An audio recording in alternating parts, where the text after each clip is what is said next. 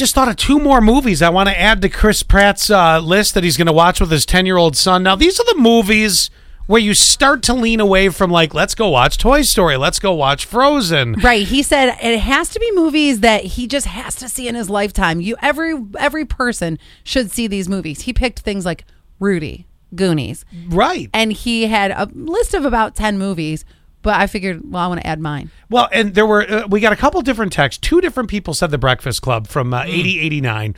That was a good one. It was a good one, but I had originally asked the question because somebody said Ferris Bueller's Day Off, and I said, does that hold up? Because you have to think about a 10-year-old now. Right, exactly. And Ferris Bueller was I loved it. It's so many memories in my life.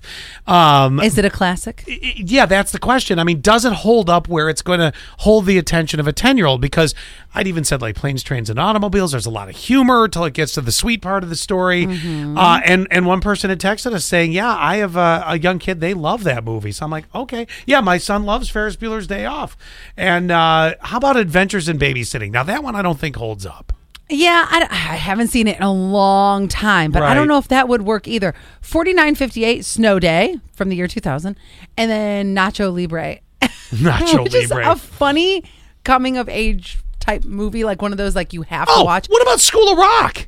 Oh. School of Rock, I would If say. you're going to watch a Jack Black movie, School of Rock is Well, the since one. we're mentioning Jack Black with Nacho Libre, wasn't he in that? He was Yes, good. agreed. And that's why I think like... Put that over Nacho Libre. Yeah, sure. I don't think Jack Black is necessarily what I consider, he's a classic that my kid has to watch it. But School of Rock does hold the test of time. I got 2 more for you because Okay. it just hit me.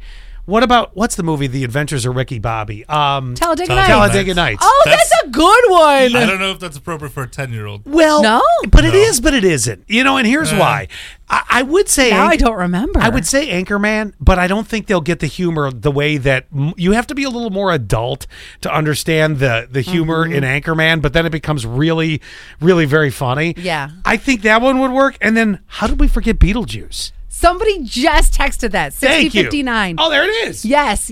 And I don't know, because that is one that I was thinking in my head, that would be on my list, but is that on everybody's list? This movie's awful. 2841, The Never-Ending Story. Oh. I'd have been fine if that was... traumatized when Artax dies. Would have been fine if that movie was never made. 2815, I have to say, I don't agree.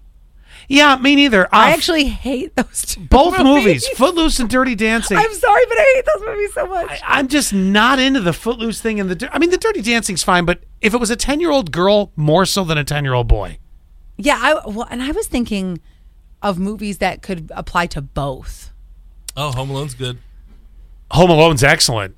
But I think he's already watched it because Gavin loves that movie. Right. And he's 8. So that falls That's in true. that whole Toy Story kind of genre. I mean, these are the What movies about- that you're growing out of. Yes. What about Back to the Future? Yes. Do you think that would still hold up? Yes. Okay. But I See, it's Yes, hard. it does. It's hard for me to say yes. because I haven't seen him in such a long time. But here's the thing. I don't know if you'll get him to sit through all 3, and you have to once you start.